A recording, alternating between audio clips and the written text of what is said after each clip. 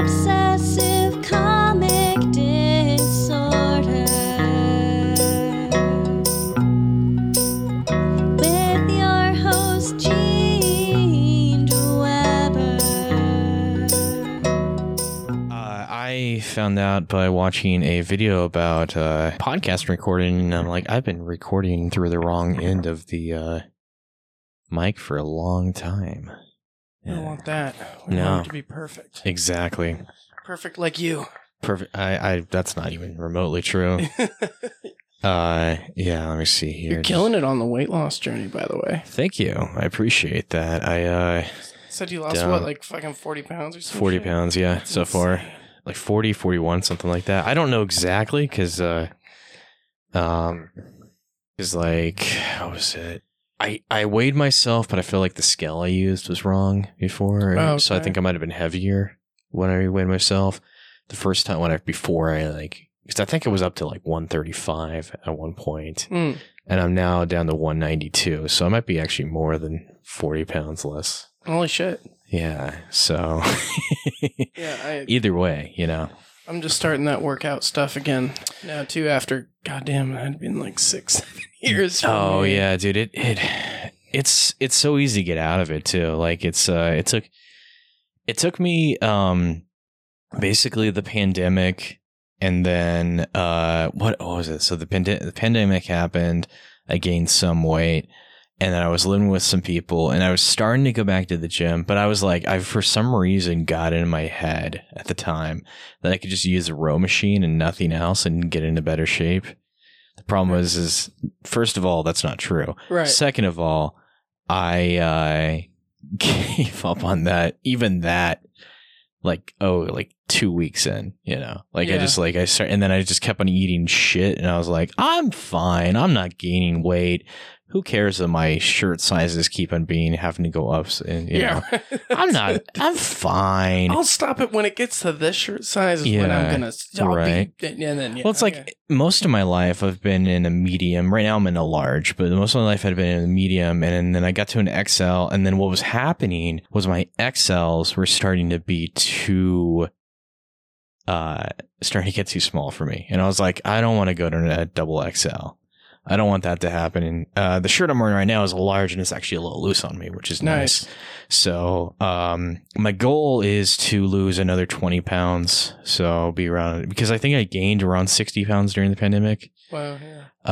And I'm trying to get back down to that. And the nice thing is that because I've been going to the gym, I'll have a lot better tone. I already look better than I looked when I was the 60 pounds lower, or whatever. And Aside it's time from to sculpt yourself. Exactly. Yeah. Yeah, so now I'm just having a good time, man. Just having a good time. Dude, that's good. Yeah, I just got broken up with again in one full calendar year 2 times. Oh, And I shit, was I'm like, sorry. it's fine. And I was just like, I should stop laying in bed so much. Yeah. And I was like, I'm also sleeping like shit too. Yeah. And so I was like, well, I always remember that the gym would help me fall asleep better. Because, you get worked out and tired, and then you just pass out. It's, okay, I'm going to get up. I'm Yeah. going to do it. And yeah.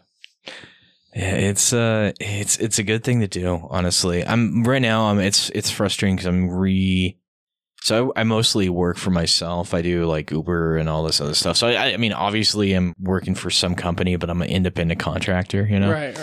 And I've been adjusting my schedule, but then the thing is I'm realizing is what I was doing and what was actually helping me was I was working at night, but I wasn't able to do comedy as much.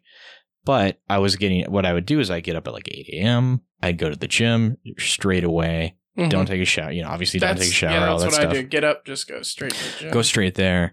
And then I would start work. And now that I'm like, I started doing some stuff where like today I worked at like 8:15 or something like that. I would have had to get up at like probably 4 a.m. to make sure that I actually worked out and got home in time to get ready. Cause like recently I've been doing Amazon Flex, and I drive up to, there's a location over by, right near like where Portland meets Vancouver, Washington. Mm-hmm. They have a warehouse there, and that's where I pick up the stuff. And I it's just like that takes a half hour to get there. I always have to I always in the morning head to grab gas before I do it because I don't want to run out of gas while I'm doing deliveries, of course. Right. Especially like, for example, today I was all the way out in Estacada, for example, Mm-hmm. or like I think I was even further than that. I think I was close to Boring at one point as well. Mm-hmm. You know, it was a really, really dull day out in Boring. But it's a dumb joke. Yeah. Yeah. Yeah. I wonder if anyone's had a really good day in Boring. Like they've had a really exciting day, you know? They're like, I gotta move out of here. That's when they Like, know. yeah. Like I came here because the title alone was like, my expectation of this town is I'm going to hate my life. Yeah. And I got in a shootout with someone and I walked in on my wife fucking someone else, and then my dog tried to kill me. Yes. And then on top of that, the cops are after me for some reason, and in the same day I found out that my dog that tried to kill me is pregnant with my neighbor's dog person. I don't know. We Yeah. dog. Let's dog. Yeah. Let's not break physiology here. That'd be too exciting. That would be exactly. Yeah. But the thing is that the dog that tried to kill me was a Chihuahua, and the neighbor's dog is a Mastiff. Oh, damn. So That's exciting. That's real too exciting. exciting That's for too Boring. exciting. That's too exciting for Boring. You know, I'd get out of Boring right I would get the fuck out of Boring. I would. Population too exciting. I would go to Canby. You know, because it Mhm. could be better. You know, it can be better. There it is. Yeah. I was waiting for it. I knew it was coming. Oh, God. Thanks for listening. This is Obsessive Comic Disorder. As always, I'm Gene DeWeber, and this week I have Liam. Is it Riddle or Riddell? Riddell. Okay, so like Adele, but with the R. I always say get rid of a Dell computer. To help Get with that. rid of a Dell computer. Yeah, You a PC gamer or a console gamer? both. Both. Yeah, I got a PC last year though. So Oh, I'm okay. Yeah. more of rocking the PC Master Race thing. That's not. Dude, I hate that term. I know, It's so me funny. too. Like, you know where that came from, right? Uh-uh. Do you know what Yahtzee is? It's like Yeah, like it's like- the game. no, the website. Oh no, No. So there's this. There is this thing online. I don't know if they still do it, but it was this. I forgot what they called them. They were like on. They weren't. It was like honest reviews or something like that. But it was like this British guy who would go on this long tangent, and it was a really funny review of video games, and he did multiple of them. And he Mhm. did one of The Witcher 1 on the PC, Oh, which was wow. 2009, I want to say.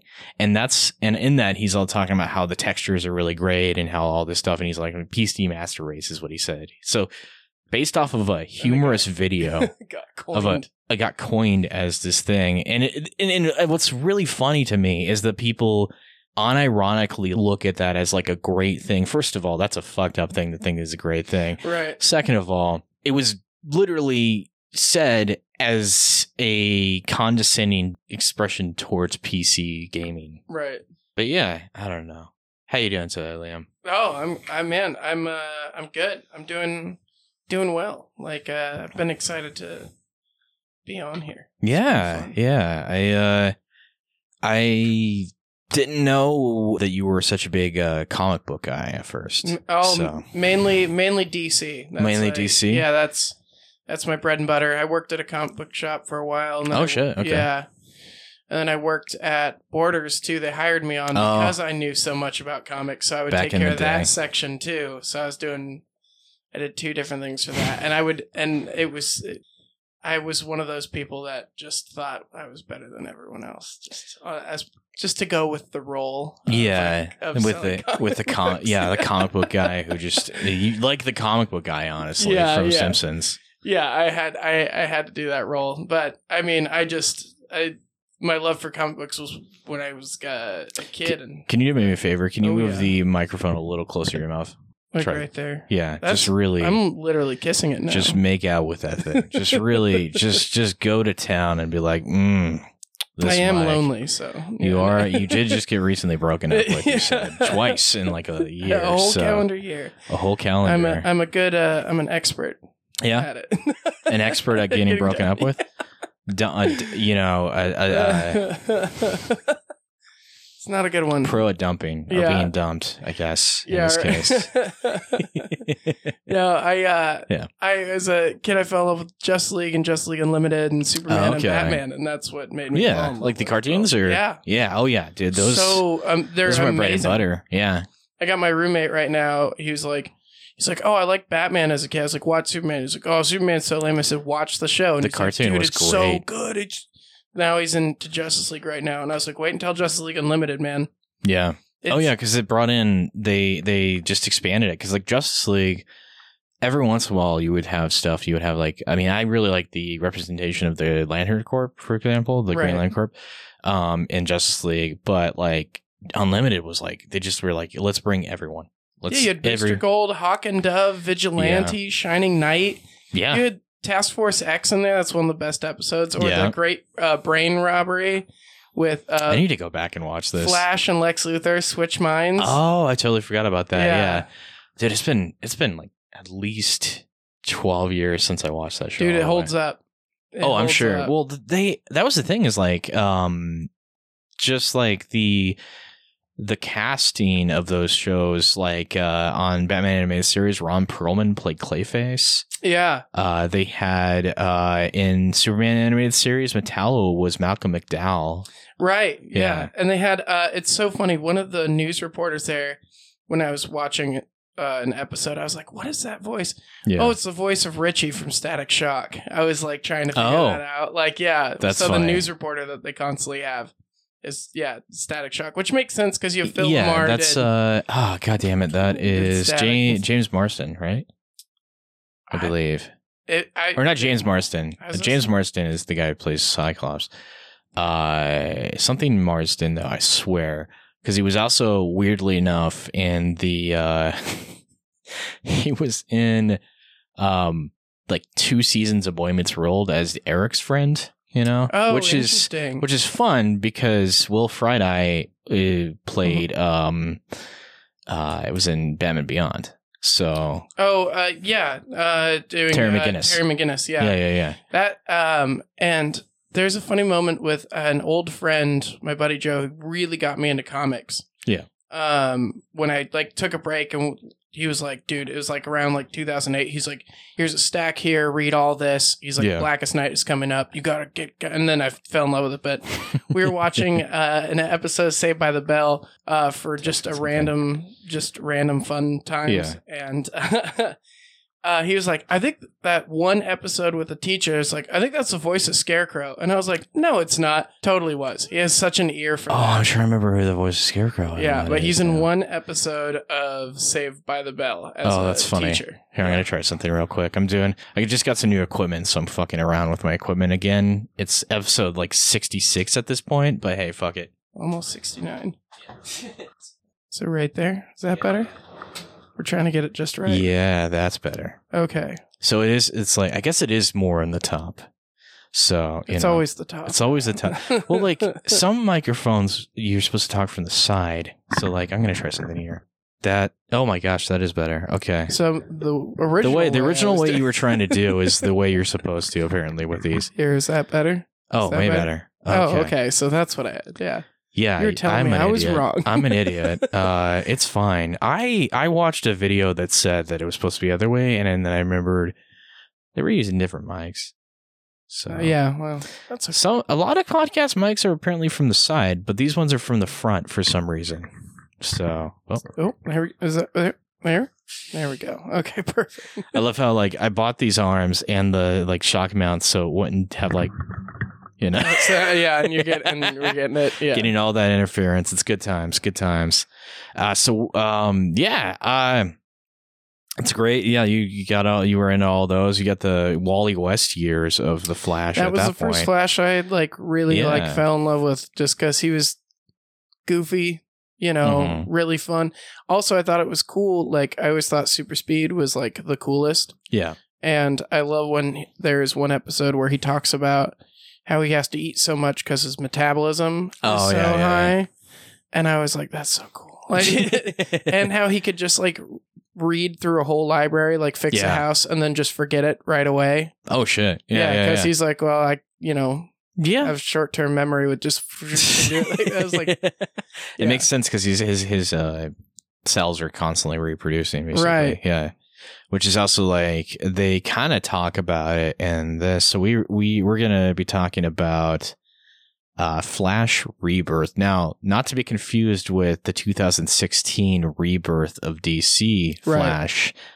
No, we're talking about Jeff Johns' 2009 through slightly 2010 sort of reintroduction of Barry Allen, which was after I think like 24 years or thereabouts of him not being in the comics. Crisis on Infinite Earth, I think, was 86. It was like 85, dude. Yeah, like 85. Yeah. But the thing is like it started in 85, but I remember because like Crisis on Infinite Earth was like 12 issues or something like that. It's a really long.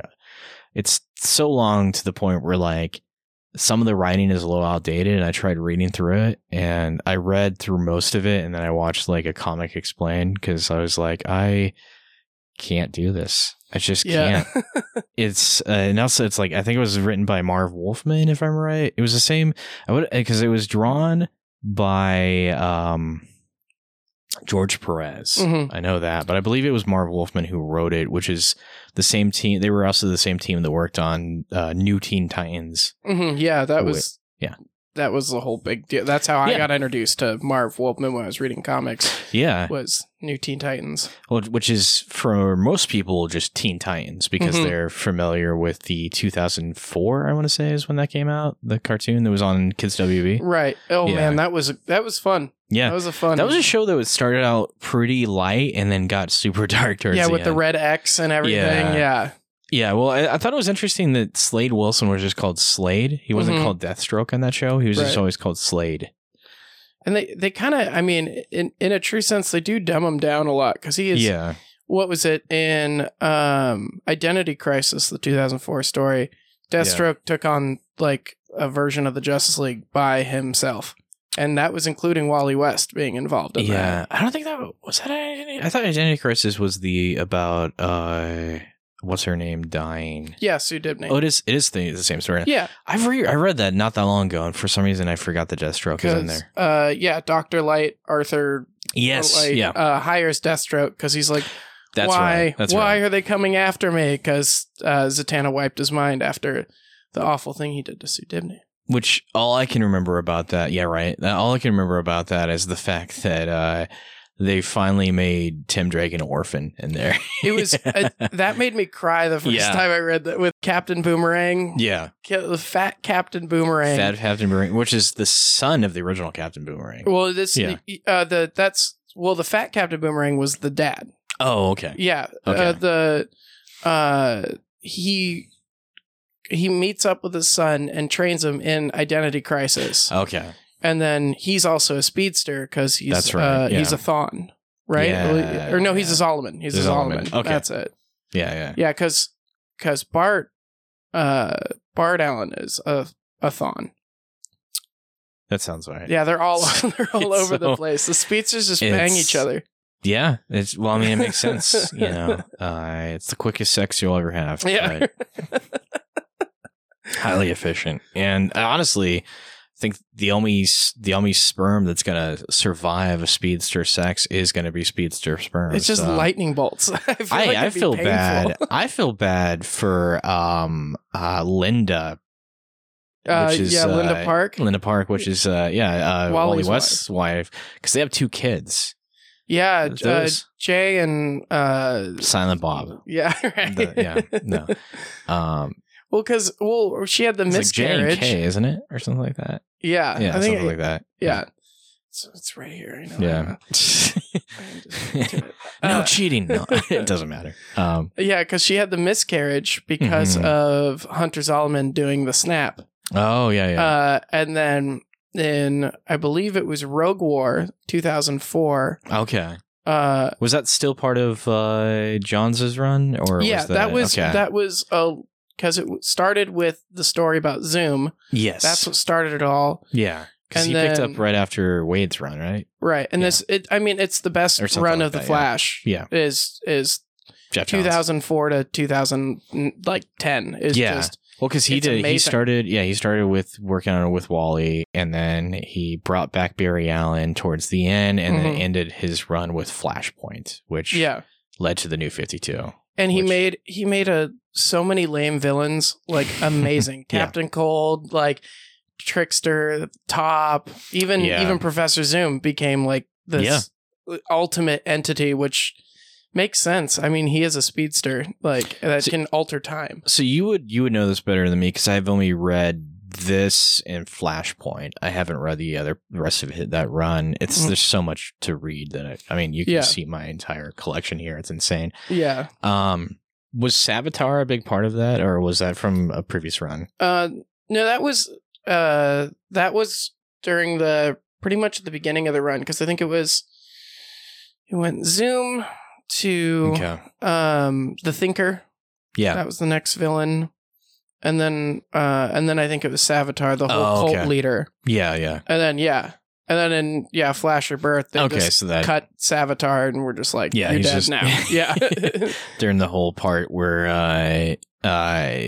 Thawne is actually trying to like turn him into the Black Lantern, essentially. Or the Black Flash that, Black Yeah, Flash. Flash. I don't know why I said Lantern. well, because Yeah.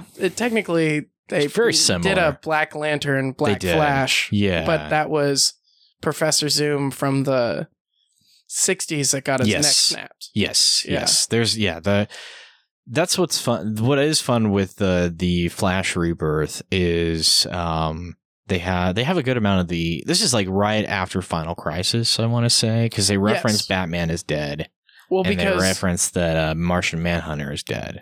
right, which was insane. That Yeah. that was just insane. Yeah. But it was when, because the whole thing, he was trying to catch the Radiant Bullet. That hit Prometheus Mm-hmm. not Prometheus, Orion. Orion, yeah. Okay. And killed Orion, Mm-hmm. which you can't kill a new god. That's the I whole know. thing. Yeah, And so, they're- except you have to have the Radiant Bullet. And so, what's crazy about the Flash Rebirth is Yeah. it answers so many like questions that were just kind of scattered around. Yeah. There is in it references the brightest day before it even Mhm. happens, because he says, Yep. I have a rebirth of my own soon, Barry. Yeah. Which you're like, what does that mean? And that was the whole thing when the White Lantern, everyone's got their job that they have to do Yeah. to be fully rebirthed. It just said, bring back the Flash, successful already. And then he's like, Yeah. I'm going back to my time, and disappears. And then that was him. That's the set. Oh, I thought yeah. that was cool. And that he was, what was it, when he went through the time barrier with Wally to stop Thawne, he actually created the lightning bolt that Mhm. hit him when he first got powers. It's crazy to me how ambitious the DC universe was before the New 52. Because like Yeah. there was some really crazy stuff. I mean, you had within like a small period of time, you had stuff like Final Crisis was like 2008, I want to say. Yeah, the day the Um, evil won, that was a big deal. Yeah. And then you had Brightest Day, your Darkest Night, then Brightest Blackest Day. Night is one of the Yeah. best stories. It's Blackest so, Night, yeah. Well, you had Green Lantern Rebirth to Mhm. Sinestro Corps War, which Sinestro Corps War Yeah. on its own is a wonderful story. Where You can Sinestro, probably see right there. I've got all three of the Jeff Johns Green Lantern. I've got I Yeah. saw it at like a bookstore for like $40, the hardcover. Oh, fuck, like yeah. I was like, I'll take that. They're like, it's used. I was like, I'll take it. Like yeah. Yeah. But the whole thing just being like Sinestro, it's like, I just want you to I just want you to change the rules. I want you to get Fear and Yeah. have the Guardians of Fear. He won. It was a lot of evil winning through Yeah. this for a decade. Yeah. There was so much, and then Flashpoint just restarted it all. Although I think it's funny because Morrison was still working through their run of Batman, and Johns hadn't finished his run of Green Lantern, so the New 52 became less of a hard reboot and more of a soft reboot. I I hated New 52. There's some good stuff out of there. You got Scott Snyder's Batman. Scott Snyder's Batman is cool. I Vampire was pretty good. I don't know if you read that. Yeah, a little bit. That was good. The New 52 Swamp Thing is actually pretty good. Yeah, that was Scott Snyder too. The Scott Snyder, and then Charles Soule towards the end, and then I've actually got that omnibus down there too. Oh hell yeah!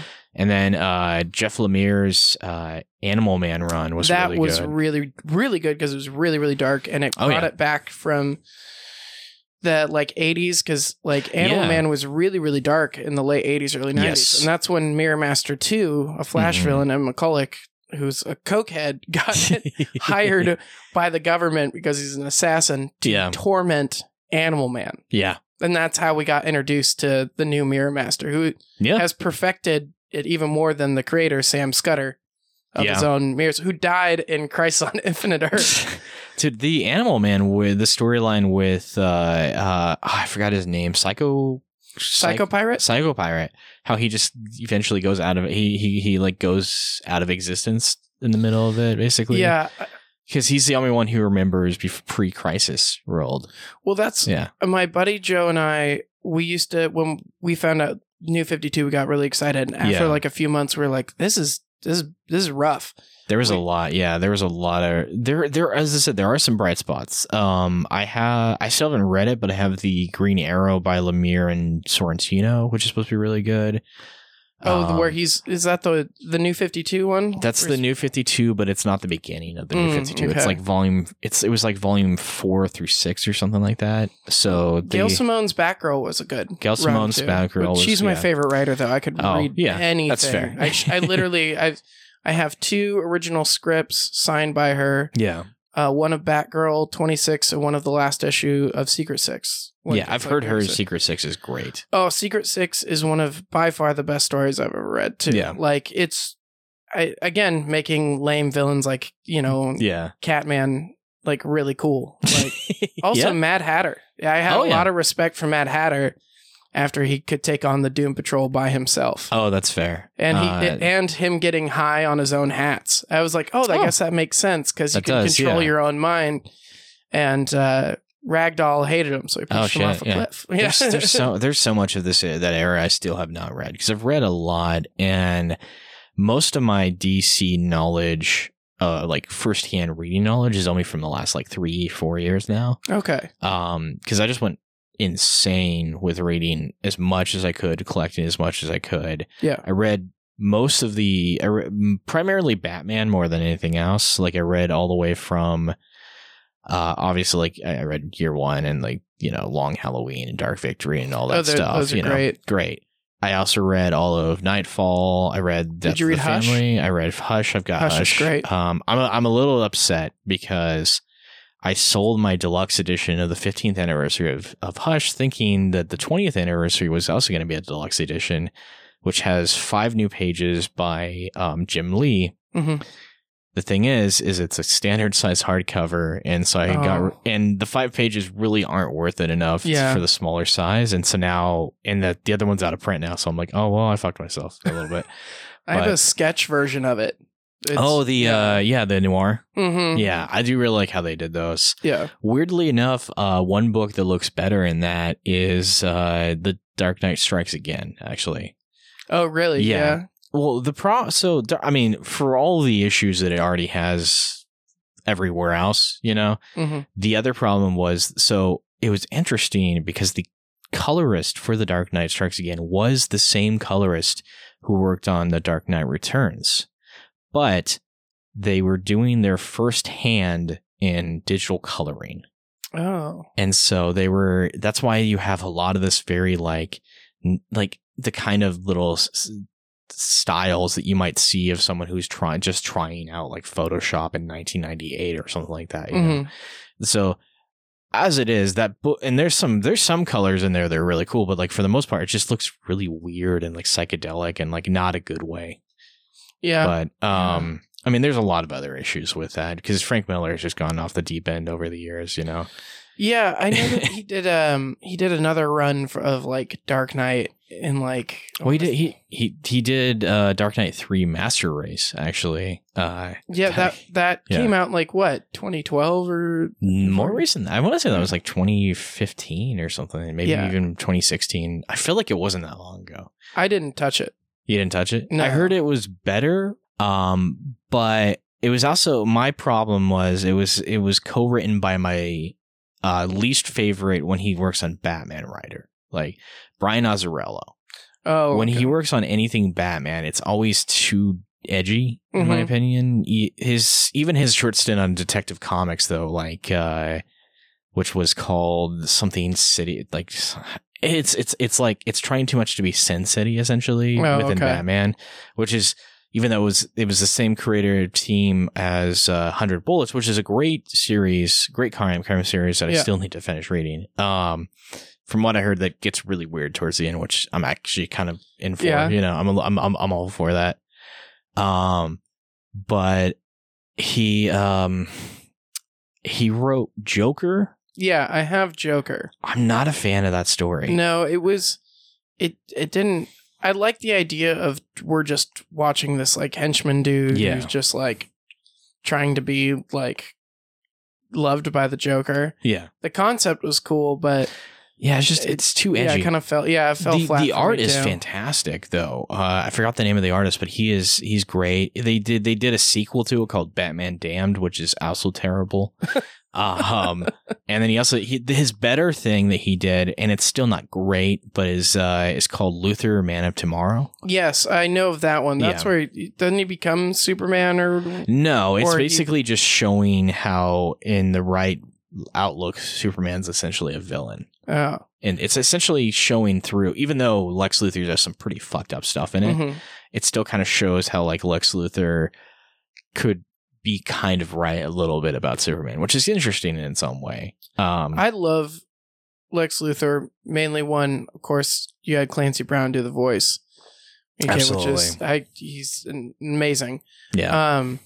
But I love that whenever people will argue that Superman is way too powerful, I always go, well, Superman was defeated by a sentence in Red Sun. Yeah. It literally was Lex Luthor wrote down a sentence and defeated Superman. Like, yeah, it's true. Yeah. Superman, you got magic involved, you have kryptonite, you genuinely just have him being the blue Boy Scout manipulating. Yeah. And yeah, it's true.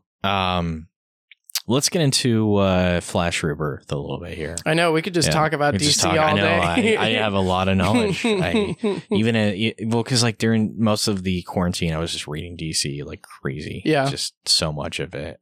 There's still a lot that I didn't, but I read Contagion. I read all of No Man's Land, which is the most depressing thing you will ever read in your life. Oh yeah, when I used to play HeroClix, I did a No Man's Land event. Oh yeah, and we were the Black Mask team, and we ended up winning. Oh, yeah. Nice. That's super dark. I really liked the Harley Quinn TV series version of No Man's Land. That was a lot of fun. Oh, I haven't seen it. Oh, you need to watch that show, dude. Yeah, I watched the first season, and that's it so far. There's 3 seasons now, I want to say. Yeah. And all of them were great, honestly. We'll see when HBO is ready to cancel it, though, because they're just axing everything. I know. Well, it sucks because what happened was, and I heard someone blame WB, and I was like, the biggest thing you can blame WB for is selling their company. Mm-hmm. Because what happened was Discovery Channel somehow had more money than WB, enough to buy the WB. Right. As Warner Brothers as a company. And ever since then, they've been like retooling Warner Brothers in a really disappointing way, essentially. Well, it was a lot of tax. They're trying to do tax write-off because I know Close Enough is off of there, and like Westworld. I was so pissed off about Close Enough just disappearing. It's so good. It's so good, and it was not only that, but it was like taken off 5 months after the 3rd season premiered on there, and then they didn't say it was canceled until like a little bit after. They're like, it's canceled, and then they silently took it off. Which doesn't make any sense. Right. To have a show that's original to there and just not even have it available to watch. Right. Like, it doesn't make any sense. Yeah. But yeah, no, they did all that. They just canceled Doom Patrol, but I guess the But from what I understand, the writers were kind of assuming it was going to be the final season, so they wrote it like it is. Yeah, I think season 3, which was, I mean, have you watched? Oh, yeah. Yeah, so I think it's freaking excellent. I didn't really like Titans that much. Yeah, I had a problem getting... My actual biggest problem I have with Titans is the casting for Bruce Wayne. Oh, really? Yeah, I haven't watched it long enough to see, like... This is the best way I can describe it, is I was watching season 2 of Titans, and I was like, oh, look, it's Alfred. Oh, wait, that's Bruce? That's Bruce Wayne? Bruce Wayne is it was like the guy, it's the guy it's one of the guys from Game of Thrones. The actor himself is in his 60s, and he's supposed to be playing like a 40-something-year-old Bruce Wayne. Oof. Yeah. And he's one of those, have you ever seen the movie In the Mouth of Madness? I have not. It is a really fun John Carpenter movie with Sam Neill. And throughout the entire movie, Sam Neill is trying to do an East Coast accent that keeps on bleeding into his British accent. And it's so inconsistent the entire time. That's exactly what this actor was doing as Bruce Wayne. And it's just disappointing because he feels too old. I mean, first of all, the Titans starts at the era of Jason Todd. So you have Dick Grayson recently left. He's with the Titans. By I think the end of season 2, he's Nightwing. And then they introduced Tim Drake, from what I understand. Bruce Wayne should be maybe 35 at that point, because if you want to, obviously the timeline's always weird with Bruce Wayne, but like, if you want to have the idea that like Robin was probably Robin for like 5 years or something like that, the original Robin, and then he had Jason Todd for probably equivalency of like 2, before he died, and then, or it could have been a year, who knows? And then he has Tim Drake. By that point, he's probably like 35. I think, in fact, even reading, I think it was Hush. That says 20. In Hush, he actually references that his parents died 25 years before, which would make him exactly 35 because he was 10 years old when his parents died. So you have that. You have that being said, and like, okay, if you want to be more realistic and be like, well, maybe Batman was Batman 10 years before he even met Robin or something like that. That's fine. You still wouldn't have a 60-year-old Bruce Wayne, right? It's just. Just disappointing. At that point, just bust out Terry McGinnis and just do a Batman Beyond thing. Exactly. Yeah. Yeah. Let's get into Rebirth. We keep on. We've been going on quite a while without even talking about. I mean, we're on topic. That's the thing. We're on topic. We're talking about DC DC Universe, and that's why I'm converting you to Mormonism. This is actually a Scientology. I'm gonna. This is the first of 5 steps to get into Scientology. Now you will have to pay me $300 for today's session, but only it's very cheap. More. That's on a discount, though. Yeah. Thank you. I've got it here. No, but Flash Rebirth. Yeah, it's a fun read. I like the fact that he kind of is somewhat. It almost feels like he was writing Green Lantern at the same time. So he's like, I'm just going to bring in Hal Jordan into the story. Well, the whole thing was that they were best friends for like ever. That was like his pal. I didn't actually know that because I always knew that Hal Jordan and Green Arrow and Oliver Queen were best friends, but I didn't know that the other dynamic. And Oliver Queen and Barry Allen don't get along. Yeah. And that was the whole thing. So Hal Jordan, it was always referenced that the original best friend was Hal Jordan and Barry Allen. Oh, okay. And then, come to think of it, I think that I was looking at the New 52 era of Flash, and I was like, why is Green Lantern in here? So I guess, makes sense. Because I think a big thing is that Barry Allen's got like the biggest heart too. He's very, very caring. All the Flashes are very, very caring, and like Hal Jordan's just like, all right, here we go. So it's like the balancing of them, Which makes sense why Jeff Johns was writing both of them at the same time, and have the same artist for it. Ethan Van Sciver did the art for both, and I've got all of them signed on both. That's awesome. Both of them. Yeah. Although I do appreciate, like, there was a issue drawn by Darwin Cook at one point for the Green Lantern era. which and then I you f- had, it was. I love Darwin Cook's art. It makes me sad that he passed away like Yeah. 6 years ago, 7 years ago. I don't even know. It's the same thing with Scott Collins did a lot of Flash, and I love that kind of art style. That jagged look for it, I thought was a good fit for the Wally West That makes sense. run. Yeah. And then it was also there's another writer, the one who did Rogue War, and that was a good one too. I'm not sure for that one. Oh man, I could just. I could talk about Flash all day. Mainly the villains too. Like I love all of the even minor villains. Yeah. I think they're fun. They're like, you think Captain Boomerang, how lame he is, but like you get to know him more, and like Jeff always gives like minor characters a lot of heart. And they're like, who else is a good writer for that? Is Gail Simone. It's really good at making sure, like, I actually care about these small I love characters. how Gail Simone got into the business, actually, was that she sent an email or just like a letter to DC about a storyline, which is about Kyle Rayner finds his girlfriend cut up and left in a fridge. And yes, I know. Yeah. And that it became the girlfriend in the fridge. They call it the fridge. Yeah. Or fridging. They call it fridging now. What was it? It was Captain Adam's main villain, Major Force. Major Force. Yeah.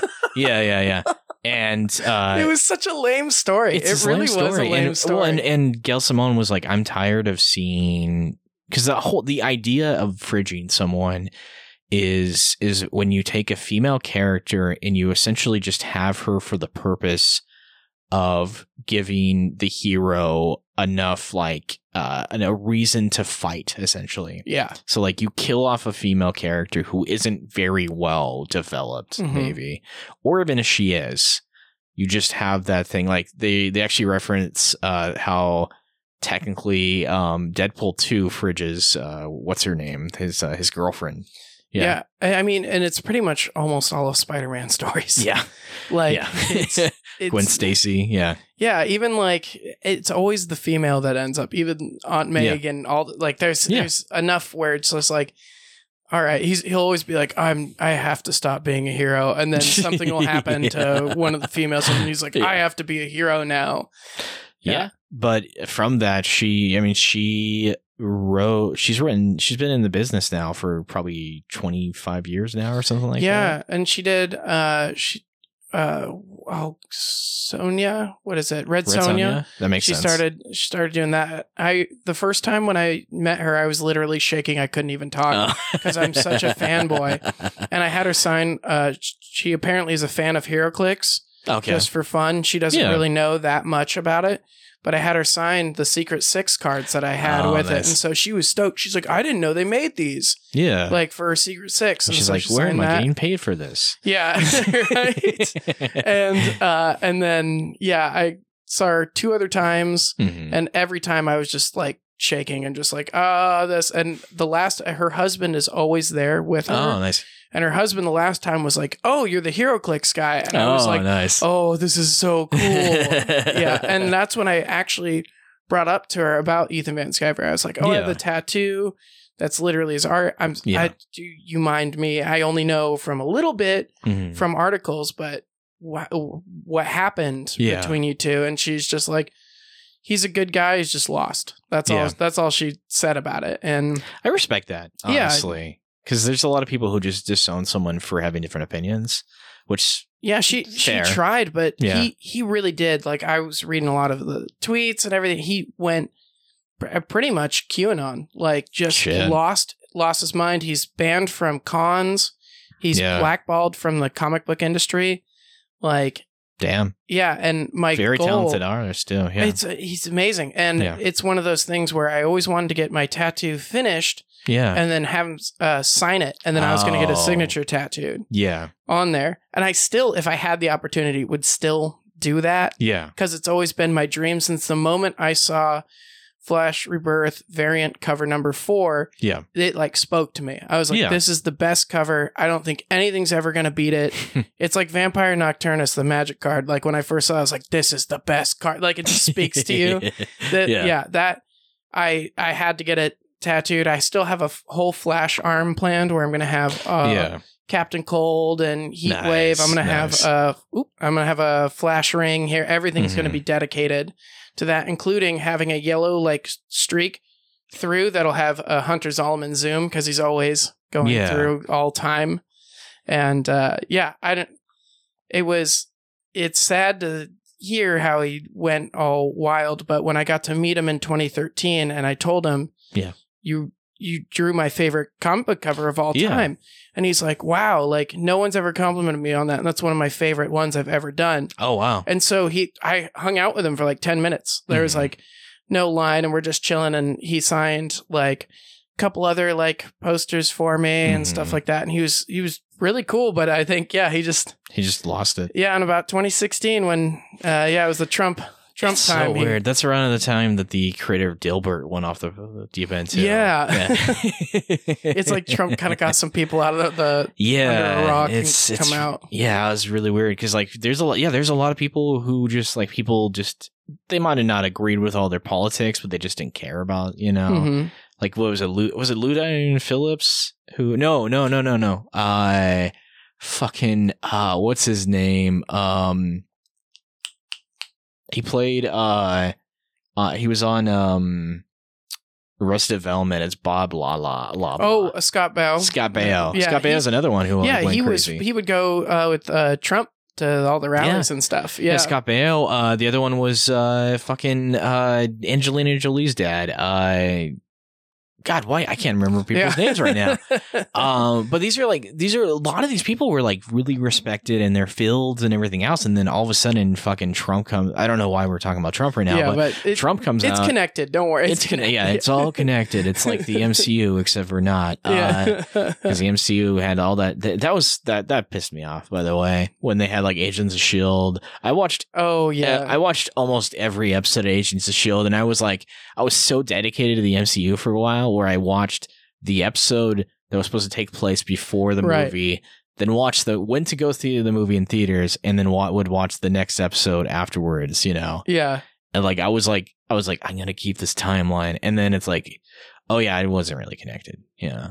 Yeah, they just sort of were like, whatever. It was also because Jeff Loeb was in charge of basically Kevin Feige started working on some of the TV shows, and then Jeff Loeb took over. And I don't know if you know much about Jeff Loeb's story. After his I just son know passed away. Batman runs mainly. He wrote some great Batman stuff, but he was working on Batman and Superman along with God damn it, I forgot his name. He's a very cartoony something McGinnis. Ed McGinnis. Ed McGinnis. Yes. Yeah, so he's working with Ed McGinnis on that, and something happened in the middle of when he was working on that, and what it was is his son died of cancer. Jesus.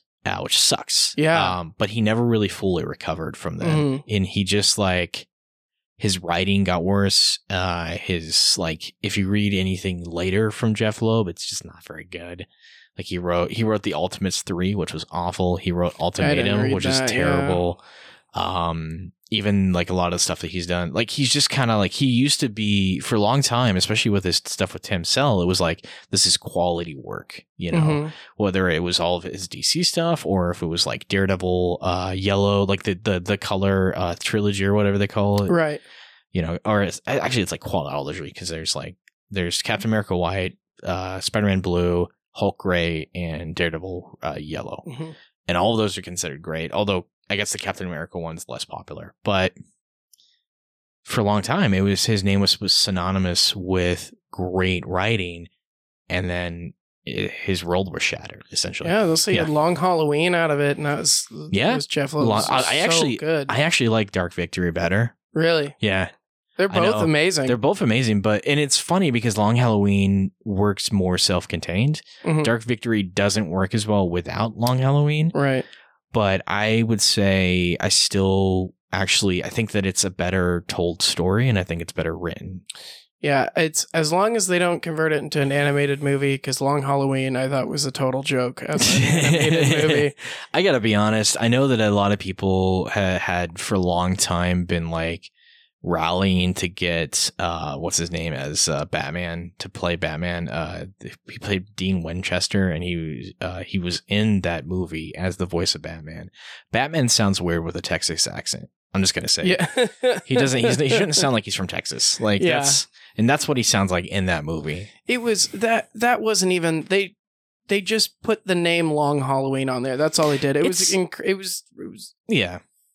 It was had some weird, I don't know. I couldn't get into that. It's the same thing with Batman Hush. I thought the movie was horrible. That's a completely different villain. Like it was just wrong. And it was frustrating because I had read Hush. A lot of these stories I only read recently because I only got into I had always liked the DC characters, but I never really read the DC comics for a long time. And so I went from having very little DC knowledge to now I have this plethora of or plethora. I always I don't know why I always say plethora, like when I'm like just extenuating the word. It's like anyway, but yeah, plethora of knowledge and for DC, and it's just because I read so much fucking comics in such a little time. But yeah, no, like reading Hush and enjoying it, and then seeing the movie and seeing like they do the thing where they do a little fan service where they like recreate certain scenes and like really do it well, and the rest of it's like, what is happening? What is this? Why did you make these changes? Yeah, I was like, all right, here's the big reveal. And I was just like, oh, I was so mad. I was too. Yeah, it sucks because the DC animated movie lineup during that time was so good. There was a lot of really good ones. The new Suicide Squad was really good. Yeah. And that was a big, like, remember the Flashpoint paradox happened. Yep. Like, I always love the line when Deadshot's like, oh, we have Professor Zoom chasing us, and he shoots him in the leg, and he's like, you got him. He's like, there's something wrong. I shouldn't have hit a speedster. Yeah. And people need to be reminded of that sometimes because they just think, oh, he just kind of runs like no, they can vibrate through like walls. Yeah. You know, like they can alter time. I actually think as much as it is really cheesy, the Flash series that was on CW. It's still going. I think it's the last season. Final season. Does a pretty good job of showing like how powerful the Flash is. Which I've heard, I just hate CW shows. I know. They're too soft lighting and let's talk about our feelings too much. Yeah. So those soap opera. Those are exactly the two problems I have with it. But like they had King Shark. That was a really fun episode. Nice. Or actually they had 2 different episodes with King Shark. They did some pretty good stuff with the characters, but then they have that let's talk about our feelings at the end of the episode. And, that's how I felt about when it was, because it was Arrowverse, because Green Arrow, and I was like, oh, this will be a cool concept. And then I remember it was like after like the Firefly episode is like episode 5. I was like, I think I'm done. Because they always have to like stop and talk about it. I was like, Oliver Queen doesn't do this. No, he doesn't talk about his feelings. Like. It's such a mess, dude. Yeah, it's what it is. You know why that is though, is because I think it's Mark Guggenheim is the main force behind it, and he is popular for Dawson's Creek. Oh, makes sense. Yeah, so he essentially took the formula from like Dawson's Creek and then kind of put superheroes in it. Yeah. Weirdly enough, though, he's one of the people behind Doom Patrol, and Doom Patrol's great. Doom Patrol. It does it really well because it's got the Grant Morrison connection. Yes. It's based off the Grant Morrison run. And Grant Morrison mostly, and Grant Morrison was totally on acid when writing that. Oh, that makes sense. Yeah, because that was a whole big thing, is he would be on acid and write comics. And this is genuinely like, if you read that explains his the run, Animal Man. Yeah. Oh yeah. If you read that, you're just like, oh, this is just fucking weird. Yeah. Like none of this makes sense, but I'm into it. Well, Grant Morrison's really well known for doing like non-linear storytelling too. There's a lot of stuff that just doesn't make, like The Invisibles. I did an episode season 1 with Dan Weber, and I read through the entire thing in like 2 weeks, which is like 66 issues, which was a lot to read in 2 weeks. Holy crap. Yeah, I did it though. I did a lot more of those episodes early on, and then I was like, I need to do shorter stories because that is a lot of. I didn't have a life during that week. Those 2 weeks. I just worked and read, and that was it. But that is a book series that I supposedly you need to read it like 12 times before it even starts making sense. But like, and Grant Morrison created Damian Wayne too. Yeah. That was him. Oh yeah. And when he killed off Damian Wayne for that period, and people were pissed, he's like, I made him. Yeah. This was part him. of the plot. That was his story. He wanted to make a Robin that he wanted to kill Damian from the start. And in my opinion, Grant Morrison did the best Batman run, and it doesn't even have Bruce Wayne in it. And that's when Dick Grayson took over. Yes. And that was amazing because it made me love Dick Grayson more. I still say he's the best Batman because he still has like a lot of the intelligence with it, but he has a lot of heart to it. Yes. Which is a big thing, the jokes of like seeing someone beaten, it's like, now talk, and that's how it was. And what was it? There was a bunch of villains that wanted revenge on Batman because they're permanently scarred, like a batarang stuck in one dude's head and all this stuff. Like it doesn't kill him, but you're. Have you read Batman Black Mirror by Scott Snyder? It was his first Batman storyline. It was in Detective Comics, and it's a Dick Grayson Batman story. I haven't. It's fantastic. It was what started his run on Batman. And that Court of the Owls stuff was really cool. Court of the Owls is great. Yeah. Black Mirror, though, is really good, and it also gets into James Gordon Jr., who is a psychopath. Yeah. Yeah, he ends up being like a whole serial killer and everything. Yeah. Which Gail Simone actually picked up that story. Right. Yeah. But I would highly recommend reading that book. It is really good. Black Mirror. I will actually check that out because... Yeah, because also Damian Wayne, the only person he respects is Dick Grayson. Yeah. That's the true teacher. That's the true father to him in a sense. And the first issue was them battling against Professor Pig. And then you're who is this psychopath? And that was great. Crazy. And then that's when you had it as Red Hood, the original Red Hood, where he wanted to be wear the pill thing like the Joker did. Which I thought that was really have you cool. also the other one I just was trying to think of have you read the Batman and Robin comic by Peter J. Tomasi and Patrick Gleason? Possibly. So it was the New 52 run, okay, and it was picking up basically Grant Morrison chose Peter J. Tomasi to take over for. It's got to be an honor. It's a great honor, yeah. Really good series, honestly. Okay. It's also heavily reliant on having read Grant Morrison's run. Yeah, Grant. Oh God, that was. It's so the good. Way he brings back Damian, but in a really interesting way. Okay. Because a large part of the comic, because it started off while Grant Morrison was still working on Batman International. Oh, okay. And so you have a lot of stories involving just kind of Bruce bonding with Damian, which is really cool. And then you get to a point where Damian dies, and the comic becomes Bruce mourning and not being able to give up on the fact on this idea of trying to bring Damian back. Yeah, he's just lost his mind. He's just like there's a really cool scene with him and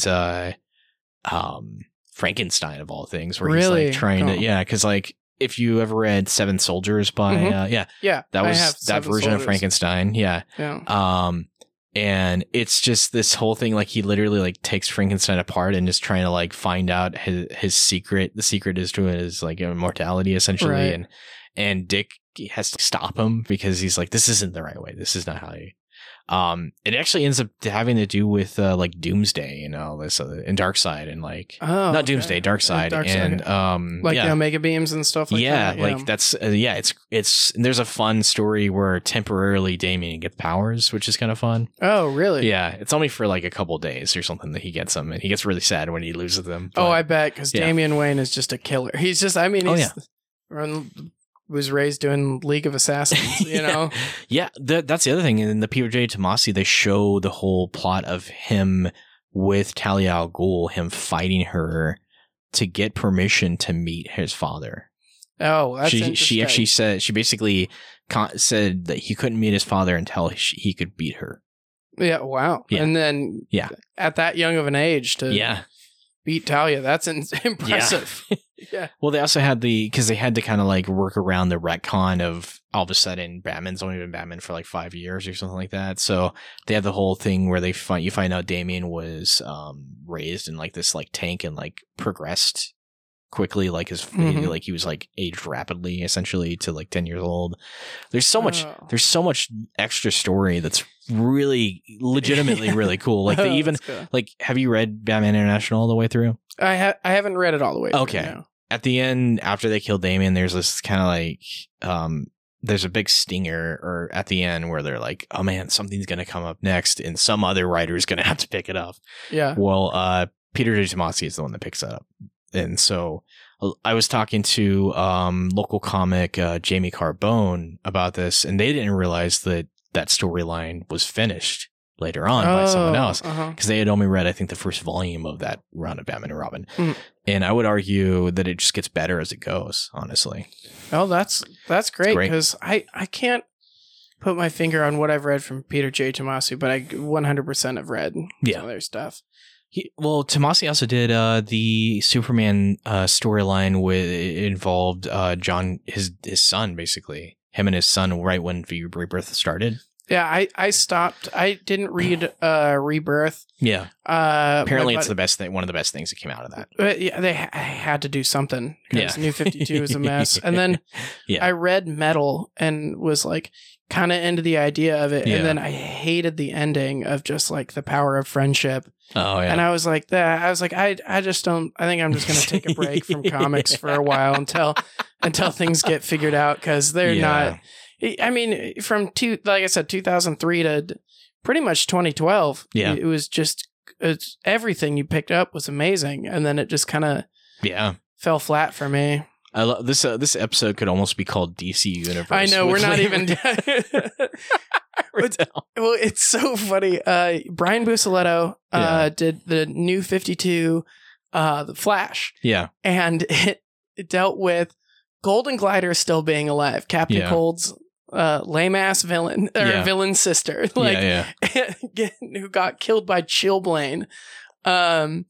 And I will say the art in that by Francis Manapul, amazing. It's great, but the story I couldn't stand it because it was the whole thing of the only way we can defeat a Flash is by having superpowers. Yeah, and the whole point. And Jeff constantly brings it up in his storylines. Yeah, is the Rogues never kill a Flash. Yeah, because if you kill a Flash, the Justice League comes after you. Yes, so that's why it was a big deal when they killed off Bart Allen. They got manipulated by inertia and killed off Bart Allen. They were like, "Oh fuck, oh fuck, oh fuck," and then Trickster 1 ended up dying.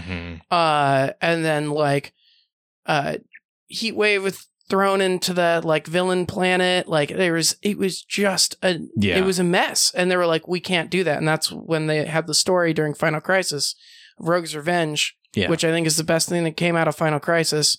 Those 3 issues are amazing, and they were pissed off, and Trickster 2 was like, you killed a Flash, that's great, and they're like, you never kill a Flash, no women and children, and you don't kill a Flash. Yeah, and that the whole point was to get revenge on inertia. And I love they get inertia and it just says, tell the Flash we're even.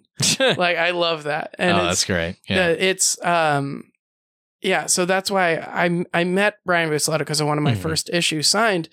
And he said, what do you think about the Flash having powers? And I said, it shows me that you haven't read anything about the Flash and I don't like your run already. Yeah. And he handed me back the comic and just said next. He was so pissed. Because I was like, they got to hire someone who's at least read some of the comics. Because the point of me loving the Flash even more in the comics was because of the Rogues. Yeah. The Rogues having superpower, that's whack. Like, I was like, it was cool. Like, Captain Cold is the king of absolute zero and it's just a cold gun. Yeah. Heatwave reminds people that it's like you realize how much friction Flash creates. My flames can melt his boots. Yeah, like that's huge, you know. And Weather Wizard at one point did get powers. Yeah, and I think that was during Final Crisis or right before it, where they're like, "Dude, you've been around the Weather Wand so much, you can do that." So that made sense, you know. Yeah. But and then Mirror Master is so spooky to me. Any reflection he can just come out of, he kills your reflection, he kills you. Like, that's an ultimate serial killer. Absolutely. And the top being able to have mind powers because he spins so much and he's frictionless, so the Flash can't grab him. Yeah. Like, give him all powers. It's just like, I don't know. I just, it was one of the only times where I was like, I'm going to get sassy with this guy.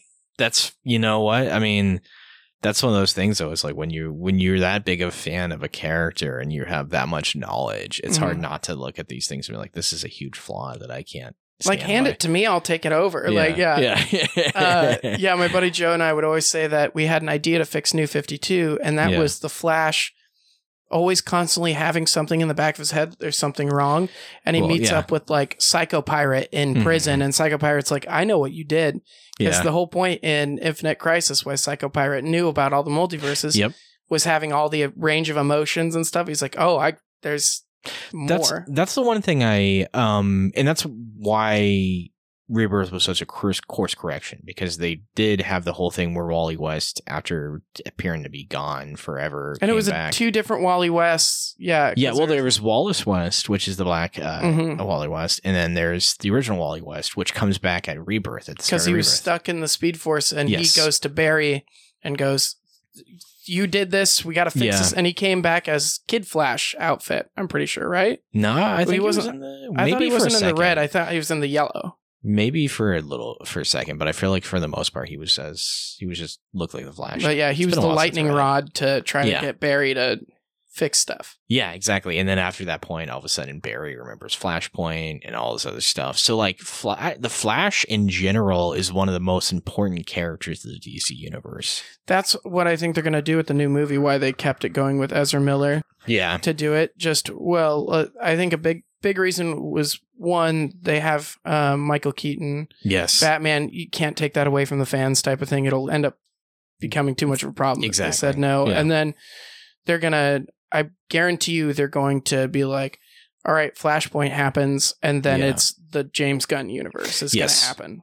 And everything I read about obviously we have no idea because we have like 2 years before the first movie even comes out.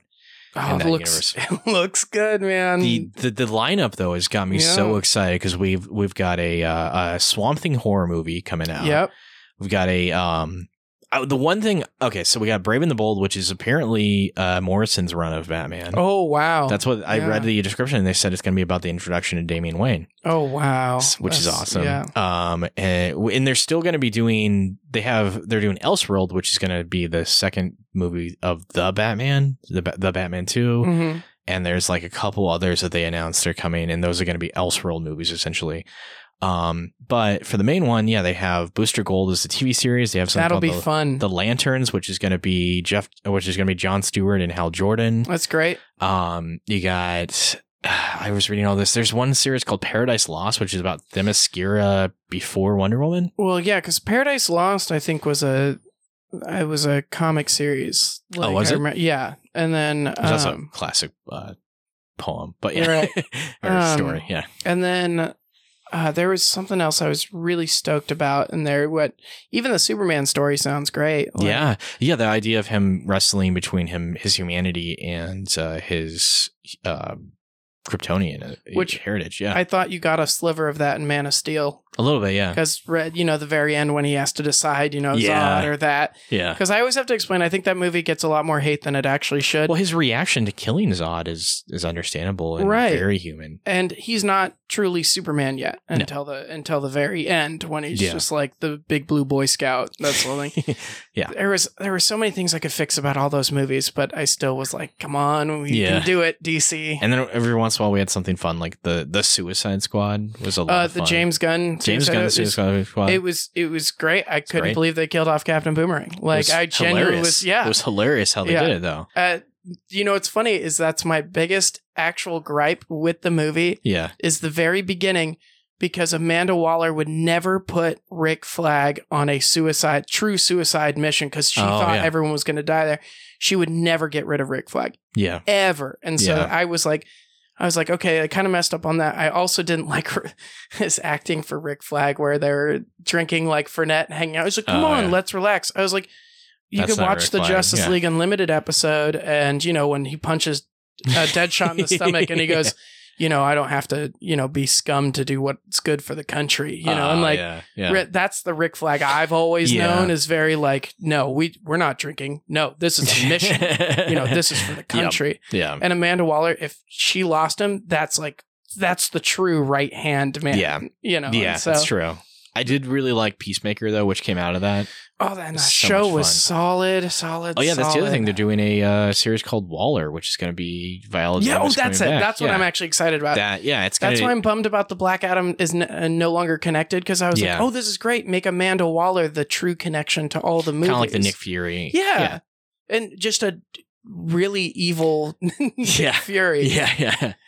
I mean, it's going to be interesting because it's going to be like, it's honestly very true to DC to have a new universe have connections to the previous universe. That's what I'm hoping they do at some point, because I really thought the Black Adam movie was a solid film.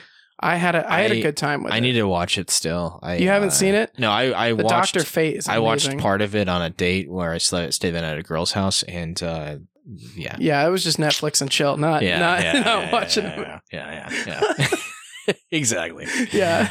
That's exactly what happened. Yeah. Yeah. It was a great night. Yeah, I bet. You got to hear Dwayne The Rock Johnson's voice in the background too. Beautiful stoic voice. It was funny because at one point the movie stopped and she's like, crap, we need something to cover up the sound. Oh, teach me your ways. Yeah. I was on SSRIs at the time. Oh yeah, no, man. I think we've got good things coming forward with the James Gunn universe, because at first I was very nervous, very worried after Henry Cavill being like, all right, I'm back, and then they fired him. I was like, oh, I'm worried, and then I saw the lineup and I was like, oh, this is gonna be, it looks like a lot of fun. Yeah. And this is when I always said this when they made the Justice League movie, when I was like, this is way too soon. Yeah. You should be waiting 10 more years when Marvel kind of takes a downturn a little bit, and then DC can be the new exciting thing. Yeah. And it could have happened right now, because a lot of people have been leaving watching Marvel stuff because they haven't been digging it as much. Yeah, there was, and it was all because of last year. The movies that came out last year were just garbage. Oh man, I watched that Doctor Strange, and it was not just Black bad. Panther felt like, oh man, we're finally getting back on track. Especially since Black Panther took kind of continued some of the story stuff that they were doing in Falcon Winter Soldier, as well as arguably the movie that I actually think is underrated is, I liked Black Widow. I actually really liked Black hated Widow. it. Taskmaster is one of my favorite villains. Oh, yeah, that's fair. I really enjoy it because it reminded me of the Russo brothers Captain America movies. Oh, okay. And I like that style. Man, Russo brothers are so good. They are. And it's funny because they started as comedy directors on like shows like Community. Yeah, and doing Arrested Development, and which is one of the best written shows. It's so good. As long as you ignore the last 2 seasons. I always say just seasons 1 through 3, and that's when it's done. Yeah, it's funny because everybody was wanting it renewed for so long, and then it didn't work. They took 7 or 8 years. They did the Netflix one. That was a mess. There's some good moments in it, and they did do a recut version of season 4 that's better. It's rough but better. Better. Yeah, well, partially because the episodes are shorter, right? And they actually find a way to cut it so the multiple storylines are happening at the same time, right? But let's talk a little bit, because we're already past an hour and we've barely talked about the comic. I know.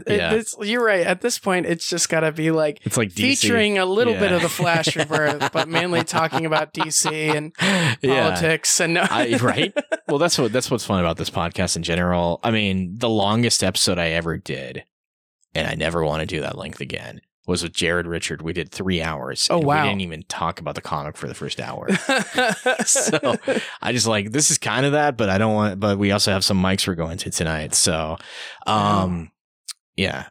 so as far as Flash Rebirth, I really like the fact he did such Jeff Johns does this great thing where he sort of reconstructs the Flash background and then essentially is saying that Thawne changed his timeline, essentially. Thawne, it's anything bad that happened to the Flash at any point in time, it was because of Thawne. Yes. The whole thing about his mom, like the whole point of the Flash throughout forever has always been, I've got to find, my mom's killer, and so my dad can get out of prison.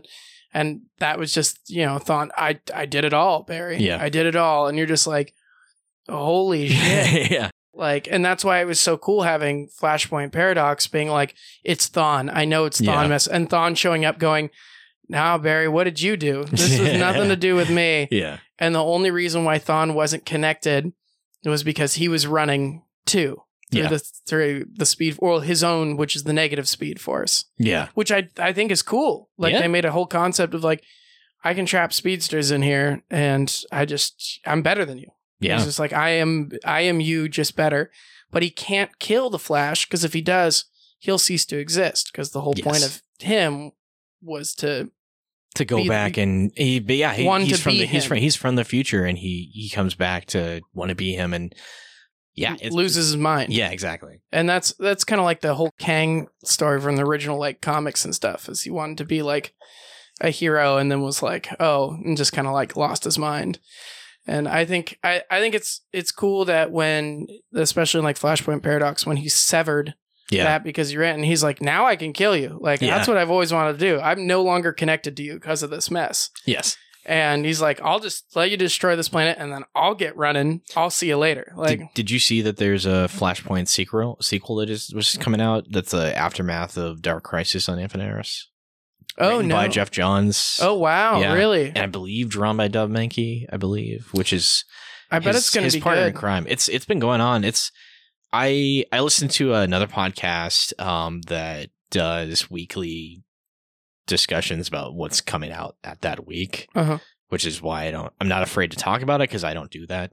Yeah, right. This is talking about graphic novels and comics as a general medium, but they were talking about, even like I didn't even like the Flashpoint original story, and I'm actually kind of liking what they're doing with this. So interesting, because I dug the original Flashpoint, because it had cool concepts, and it does remind you that no matter, like, Superman always knows to be good during this, and like what would happen if he landed like 5 minutes or whatever later or something, it crashes into Metropolis, and I was just like, that's all. Other than it goes back to the Red Sun concept. If he landed like however many hours sooner, he'd land in Russia instead of But I don't know. I just could read anything, watch anything dealing with the Flash, because you kind of also have to remember he's so like fat. How can you like stop him? Like in general, like even Superman tries to stop him in Flash Rebirth. In this, he references how Superman says he beat him in the race a couple times. He's like, I've beat you a couple times. He's like, that was charity. And then boom, and then it's gone. And I've had people argue with me about that. I was like, all you have to do is see that, and that's totally true. Can Superman go in the Speed Force? No, then he's not fast. Well, I thought it was interesting because they also had this whole thing where, because he comes back after years, obviously. It's a floating timeline, so it's a little bit different, obviously. But it's still, I'm guessing that if it was real time, it's supposed to be still, he's been gone for 5 to 7 years or something like that, right? And Iris West is also somehow hasn't aged for the most part. Yeah, there's a reference about how she's been like essentially affected by the Speed Force or something else. Right, because she has that protection, and that's the whole thing, is she's the lightning rod for him to keep him grounded, just like how Linda Park is Wally West. But technically, also, this only proves, as powerful as Barry Allen is, Wally West's more powerful. He's faster. He got out of the Speed Force. Yes. And like on his own accord, like he, after Bart Allen died, and can literally manipulate people's like speed, like can make them stay in stasis and stuff. He ran with Barry. Barry started to forget who Iris was because, and Reverse Flash was affecting him. Wally went in there, grabbed Barry to get him out. He's like, "Oh, I've been in here. I can get out again." Yeah, that's incredible. Like that just shows how much more powerful Wally West is. But they wanted to obviously bring back Barry and bring back the old Silver Age boy. Yeah, I mean, and it makes sense because there are. I mean, you said that your favorite Flash is Barry Allen. Yeah, correct? well, that was For the most part, or- for the most part, it's Barry Allen because of all these stories. Yeah. Growing up, it was always Wally West. You know? That's. I mean, that makes sense because he was in the cartoon. He Yep. was. What's fun about that is that was. He was voiced by the same actor who played Lex Luthor in Smallville. Yeah. Michael Rosenbaum. Yeah. Which was fun. And he's in Always Sunny in Philadelphia in one episode. Yep. In like season 1 or 2. Yeah. Yeah, the think gang it was gets season 2, gun fever. Yeah. Yeah, I thought it was so funny when I saw him, and I still quote Yeah. when Dennis sees him, goes, "Oh, what a penis!" And I'll still call people a penis because of that quote.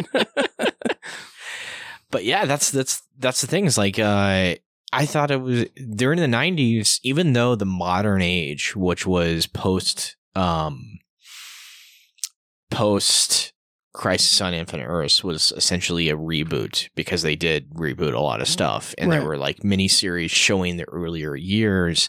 They still DC, even though they've rebooted several times, they always have connections to the very original comics. Right. And it's like, because even like the modern age starts with Jason Todd being Robin, for example. Right. It doesn't, they had miniseries and stuff like that to kind of like retell the early years, Mhm. be like, hey, this is how it happened now. But it was always like the other stuff kind of happened just differently. Even like, have you read Saga of the Swamp Thing by Alan Moore? Oh yeah. Yeah. Yeah. I was reading that in Hellblazer like the same time. Yeah. Oh, yeah. They're great. Well, and you get introduced to him in that. Right. So, they have the story starts beforehand and it continues through Crisis on Infinite Earths, and it continues the story. And it's like, this is still the same version of Swamp Thing from before. Yeah. So you have all this stuff, and it's like, as much as people want to say like, oh, it's a reboot, it's like even though it's not the same way as Marvel, the Marvel has essentially just done small little retcons here and there, Mhm. whereas DC keeps on doing continuity resets every like 5 years. I know. It's Have you read Mr. Miracle by Tom King, by the way? I haven't. I do love Mr. Miracle though. I would highly recommend it. Really. The new god. Yeah, it is.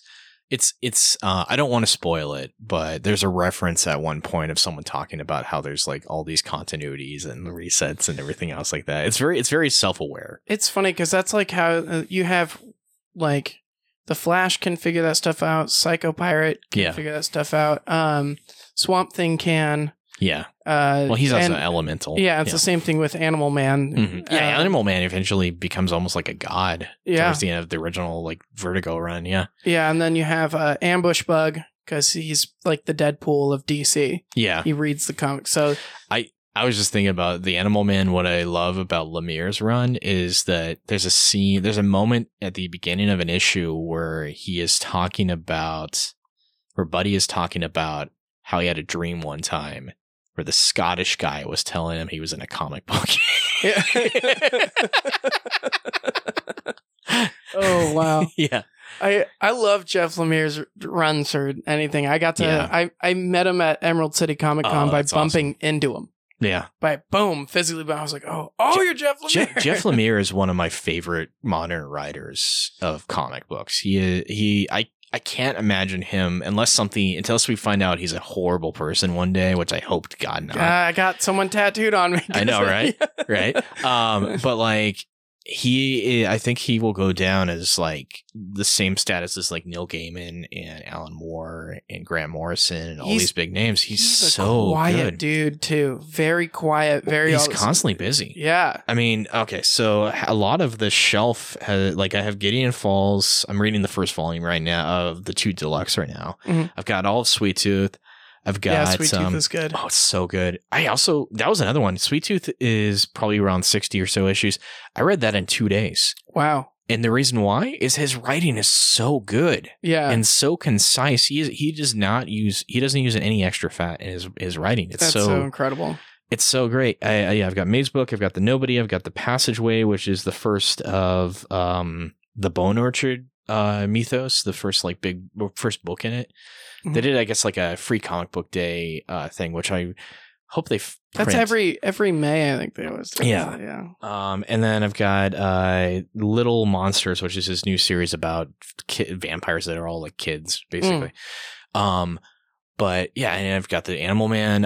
I haven't read anything that I hate by Lemire. There was a couple things where I read and I was like, it's not my favorite. I don't need it in my collection. But it's gonna happen, you know. And I heard his X-Men run wasn't very good. And there's some other, like, it's hard. I don't like to always judge someone based off of their big 2 runs, though, because sometimes a writer's just really good as their own thing. Mm-hmm. And Jeff Lemire is definitely great when he's doing his own thing. Well, for me, that's why I will always say for like Gail Simone being one of my favorite DC writers. Like, and she's ended up like taking over a bunch of, I think, DC too. Yeah, she's on DC. She did a couple things for Marvel. She did a Deadpool run for a little while. Yeah. And I think she's like, to me, like one of the greats, but she's, but she's really good at like retelling stories. Yeah. More so than like, I came up with this almost like a Bendis thing where like kind of does a new spin on a character. Like, you can give me a character, I'll make this character really cool. But she doesn't come up with she has a few that she came up with, like like of course, you know, you have like Ragdoll 2, that was OG, and then she made even a Parademon, like that was part of the original Secret Six. I love that the Justice League during Grant Morrison's run had an actual angel. Yeah. That was like the Tower of Babel stuff, and those runs were really good. It's a fun run. That was the run which it continued on with Wade and some others. That was the run that made me care about Plastic Man. Yeah, Plastic Man, and for me, Red Tornado too. Red Tornado, yeah, but Plastic Man especially, like his story is really good during that run of Justice League, and Johns was the one who finished that run, actually. Yeah. There's some rough stuff, like the Claremont story is that he had John Byrne do the art for. Feels like an artifact from a different time, and it's not good. That's very Chris Claremont, though. Like he's doing this a long time. But it's one of the worst stories in there. Yeah. But my favorite runs of that era of Justice League is definitely, Grant Morrison's is great. Mark Waid's stuff in there is really good. And then the other one is Joe Kelly. Yeah. Yeah, Joe Kelly's stories for Justice League are so fucking good. And I haven't read much of Joe Kelly's like other stuff, but I've heard is he the one who did There Be Giants? Or something about giants. I couldn't tell you on that one. Okay, I feel like I'm butchering the name, but that story, but his stuff on Justice League was really fucking good. I got all those because when I was working at Borders and it closed down, we would all hide a bunch of the stuff that we wanted. That worked there would hide it in certain areas. So on the last day, we could all buy it for $1. So I ended up getting like $1,000 worth of graphic novels for like pretty much like $100. That's awesome. Yeah, so that's where all this is like how this is filled because of Borders.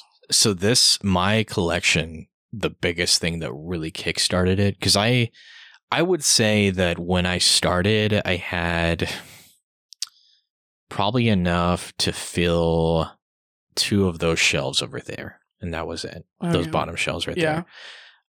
For people who can't see what I'm talking about, if you go online and look up Kallax IKEA shelves, there's these squares, and those squares are the size of the shelves that I have. I have multiples of them, but I had probably about that. And then Things from Another World over in Portland got shut down. Yeah. And they had a 70% off sale of everything in the store. So you just went wild. Yeah, I spent like $300, but for $300 for 70% off is a lot. Yes. Yeah.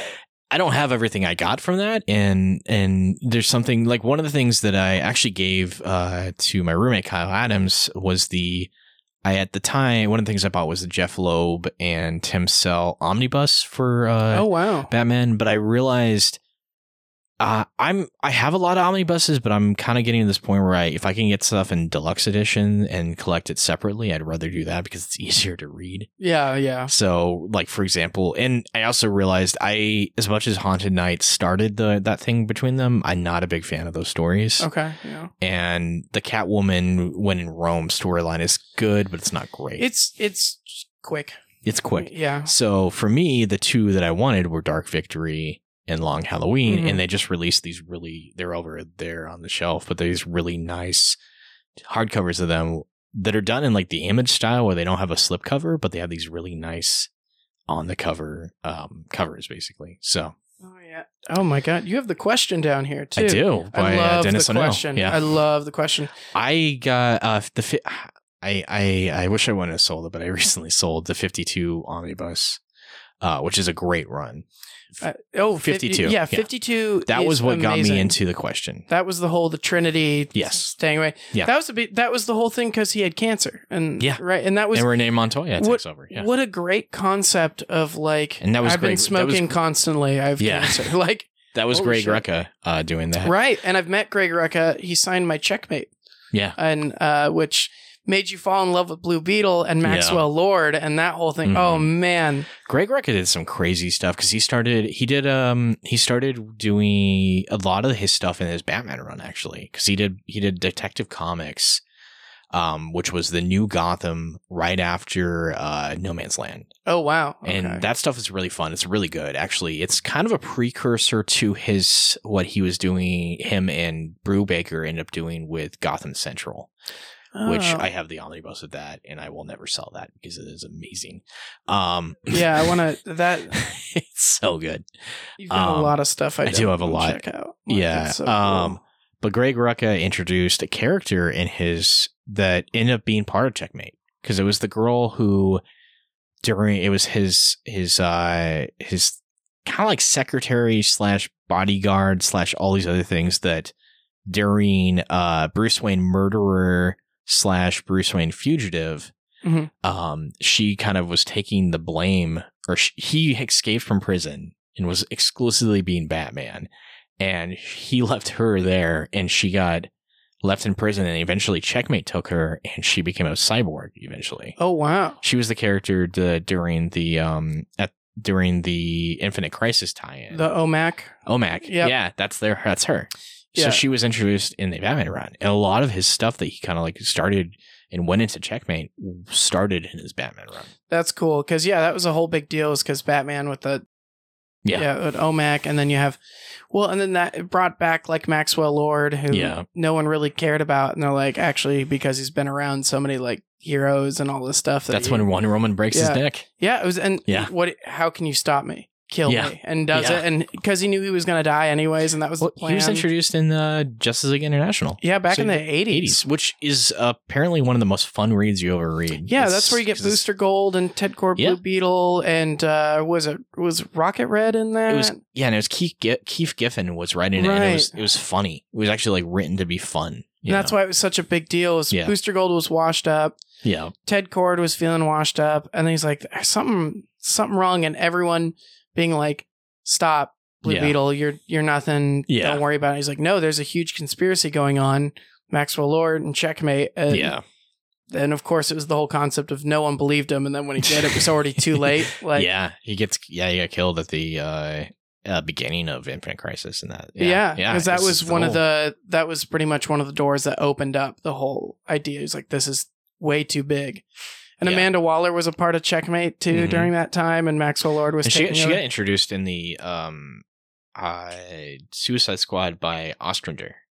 John Ostrander. There's reason why John Ostrander is in the new Suicide Squad, the James Gunn one. Oh, that's great. He's the guy who puts the bomb in the back of the neck saying "Good dog." That's Ostrander. And if you see I believe what was it, 2017 Suicide Squad? Yeah. That's the Ostrander building. That's fun. John Ostrander is the reason why Task Force X is still even a thing in general. His run was amazing with Bronze Tiger, Deadshot, Enchantress, Captain Boomerang. It's really, really, really good and way too ahead of its time. Yeah. Honestly, I think that DC had a really good thing going in the late 80s, right after. Yeah. Because you had Dennis O'Neill's Question, which I have over there. I have the first half of that. You have a Green Arrow series that was written for mature audiences. Mm-hmm. You have I'm trying to you have all the Vertigo stuff happening right around there, like Constantine, the Swamp, the like real, good Swamp Thing stuff. Mm-hmm. You have Sandman coming out. You have all of this stuff, which is all technically DC. Mm-hmm. And it's just, it was a whole nother level. And Marvel was kind of going through a rough time in the 90s. Their stuff they had the Clone Saga. Yeah. Claremont left the X-Men, and all of a sudden you had just some of the worst X-Men comics. You had like Heroes Reborn, which was in theory a cool idea and in practice awful. You had the Onslaught stuff, which is not good. Yeah. You just like Marvel was kind of drowning for a while in the 90s. And their sales went down quite a bit because X-Men went from being the highest selling book to like the least selling book, which is why Grant Morrison came in like 2001 and did New X-Men. Mm-hmm. Yeah, I know a lot about comics. Yeah. Yeah. I love it. And you have all this stuff, but it's like, it's amazing because I'm excited because I'm still reading a lot of this early, like these 80s books and stuff like that for the first time right now. And they're so good. They're so incredible. Yeah.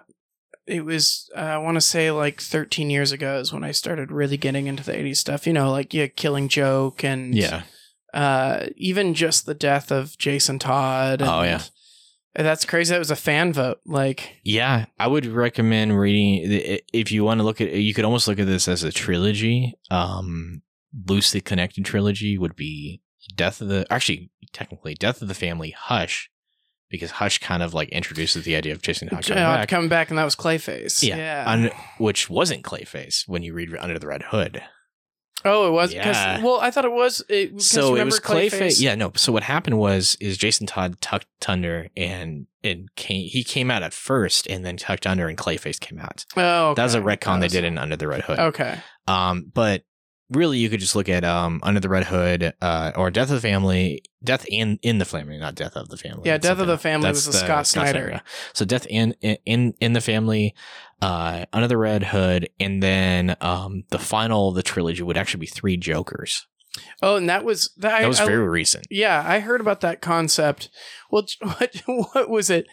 I thought it was so funny. It was at Metron or whatever, the one who has the chair. Yeah. And Batman gets on the chair and he goes, "What's the Joker's true identity?" Yeah. I was like, why would you even think that would be your first question? That's not the first thing he does, though. Oh, okay. No. I didn't read it, but I saw someone telling me about it. Because that's at the tail end of Jeff Johns' Justice League run, which was part of the New 52. So at the tail end of his run, he gets the Metron, the Mobius chair, which is what it's called. Mobius chair, that's it. Which is what gives him, it is Metron's, but it's the Mobius chair, and he gets infinite knowledge.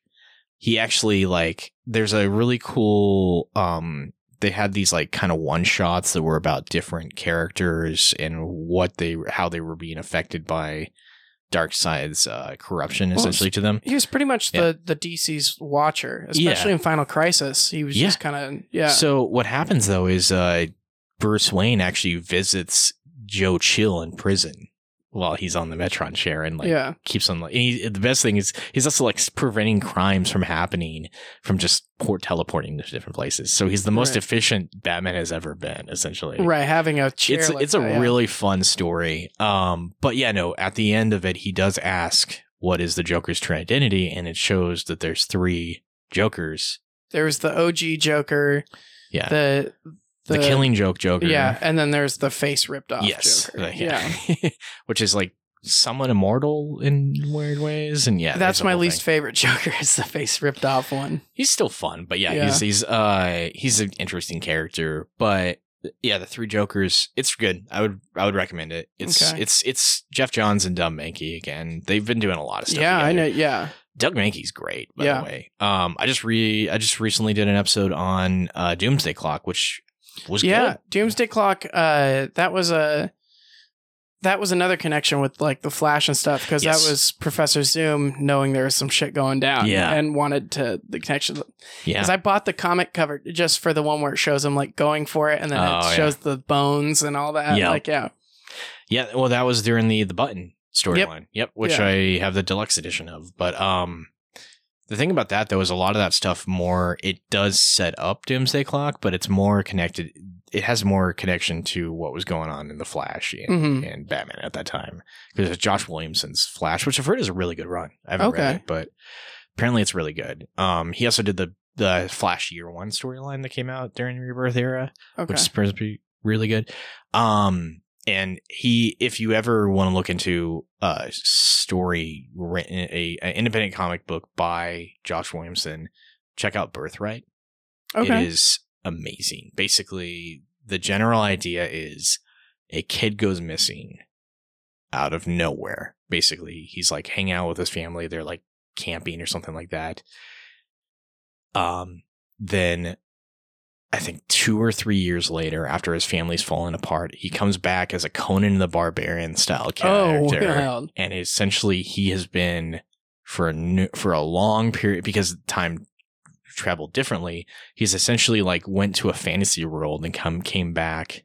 But he's also, there's some sort of weird corruption happening, and like that's all I'm gonna say. Oh, It ran for 10 volumes. I have never finished it, but what I read of it was fantastic. It is so fun. I'm hoping to, because I like really collecting stuff in hardcover, Mhm. so I'm hoping they eventually release it in like 3 hardcovers or something like that. There's something satisfying about a hardcover. It's nice. I get tired of, like, I'll be honest, as much as I like having the Jeff Johns run of Green Lantern, those are too big. Yeah, Those are too big. they're huge. They're gigantic, and Yeah. it's hard to read. And it's like, it's also like cumbersome, and it's also this idea of like, I'm reading through this and I'm actually like, it's starting to feel like a chore because I know how much more I have to read, basically. Yeah, you don't feel like you like got like a whole thing of it. So even though we spent maybe a total of 3 minutes of actually talking about DC or about Flash Rebirth, I'm going to ask you, on a scale of 1 to 10 cosmic treadmills, what would you give Flash Rebirth? Oh man, I think it. Oh man, like for the story, like in general, out of Yeah, if you were just to 10. as Oh, itself, without without thinking about the connections to anything else, just as itself. like if you had to read it standalone, Yeah. Oh, people would be so confused. Yeah, I did. Yeah, I think I'd give it a 1 or a 2 just because of that. But if you know DC stuff, wow, it's yeah. definitely like a 9 or a 10. This is if I was to introduce a story to someone, I would introduce like either Zoom, the Jeff Yeah. Jones, Wally West, or Rogue War. Okay. Because the beginning of Rogue War, it has in the trade paperback, it's got all the descriptions of all the rogues, and it really helps. And that was one of the first to help me like kind of figure out who's they who. now so they originally printed Jeff Johns' run in like I think 4 omnibuses, and but the problem is the omnibuses were in the wrong order. Like they had the issues in the wrong order. Yeah, that's what my buddy had, where all the the omnibus. So now I think last year or the year before they reprinted all of his and like new editions of them. Oh, nice! And you I can would get them- love to get my hands on those. You can find them for pretty cheap too. Still, like, That's You rad. could probably get all 3 of them for like 150. That's nice. Yeah, because I think it's they're great storylines. You just got man. to find them at the right retailer. But Yeah. but yeah, no, it's because it starts with that story and then it finishes with Flashpoint. That's what the last thing it collects. Oh, in there. nice! Because So, because then you also learn a lot about Gorilla Grodd in it too, and oh man, he's in this. Yeah, well for like just For, a like, tiny thing. like Yeah, he's like doing these like weird because wall paintings. he can connect. He knows. Well, I mean, he's got He's all a that. psychic. Yeah. Yeah. And I mean, it's got abracadabra in it, all the like, it's like there's a lot of like little cool moments, but you definitely need to kind of, you can't just pick this up and be like, it's a Flash story. I will say I read this at the time without really knowing too much else what was going on in the Flash at the time, and I still enjoyed it. Yeah. I will say I also sold the book because I realized I had that problem where I didn't read anything else, and so I didn't have enough context. Right. Based off of that, based off of me not knowing as much, I'd still get it like a 7.5. Okay. And I would probably give it more of an 8, just knowing how it leads into Flashpoint. Yeah, it leads into Flashpoint, is a successor to Final Crisis. Yeah. And it, like I said, it brings back a villain that has been gone since the 60s when he got his neck snapped. Yeah. And he would have his moments where he'd show up, but it wasn't like nothing. Well, and it brings back Barry Allen, who had been gone since the 80s. Yeah. The last issue was published in 2010. And so the trade probably came out the same year. Mm-hmm. So you have, even it started in 2009, 1985 was when Crisis on Infinite Earths. So you had close to 25 years of just no Barry Allen. And I just like how it's like, oh, the lightning was involved by him stopping Professor Zoom from killing off Iris, and he's already killed off his mom. And then that's why it led up to the whole Flashpoint thing, was being like, I need to save my mom. I know how to stop this now. And I mean, and you learn a lot about every speedster is in this. And Max Mercury, Johnny Quick, Savadar, what is it? Lady Flash. Mm-hmm. You've got Wally, Bart, Jay, Barry. It's insane amount. Professor Zoom. Technically, Hunter Zolomond's even in it, and he's not a speedster. Yeah. He can't go in the Speed Force.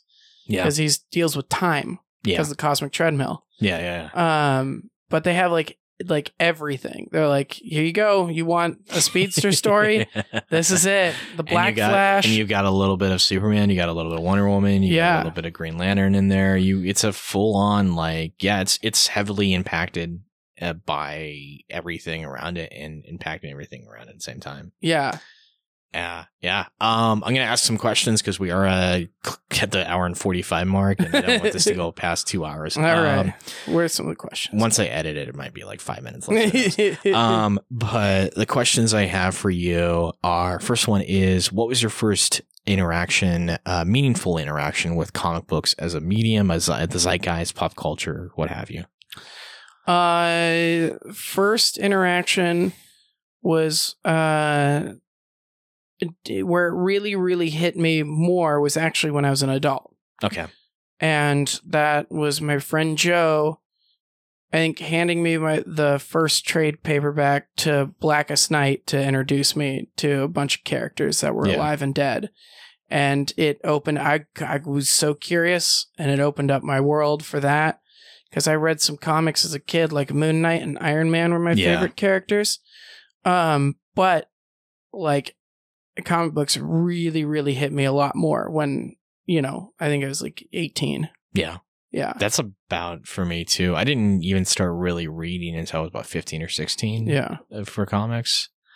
But it was like, I was 22 and I lost my job, and I just found a comic book shop around the corner from over downtown and started going to the library a lot. Yeah. Yeah. And I was working at Borders at the time too. Yeah. Well, right before working at Borders. And then I could read from there. And then I worked at Borderlands, which was like comic book / game store. Okay. Down in Salem. Mad Max themed. Well, and then I became a Border Patrol officer now. It was. And then for a while you lived off the land. Right. Yeah. But that's where I'd get to borrow and would read a lot. I made it like my own personal library there. Yeah. Awesome. Do you have a top 5 favorite graphic novels? Top 5 favorite graphic novels. I would say Flash Rebirth is one. Flash Rogue War is one. Even Rogue's Revenge. So that's like 3 just Flash stories. Kingdom Come might be one. Oh, fantastic! Yeah. God, that was amazing. I want to say almost Transmetropolitan might be one. Okay. I think that it's either that or it might be Sinestro Corps War because I love that one. All technically within DC. Yeah, I'm a DC nut. Even though Transmet is technically started out with Helix and then went to Vertigo and could very well at any time move to another company if they wanted right. to. I'm a big Hunter S. Thompson fan, so that's why I wanted to read it. That's fair. It's great. I still actually I'm on the last volume of that right now, and I keep on forgetting to finish it. It's good. Yeah, it's fun.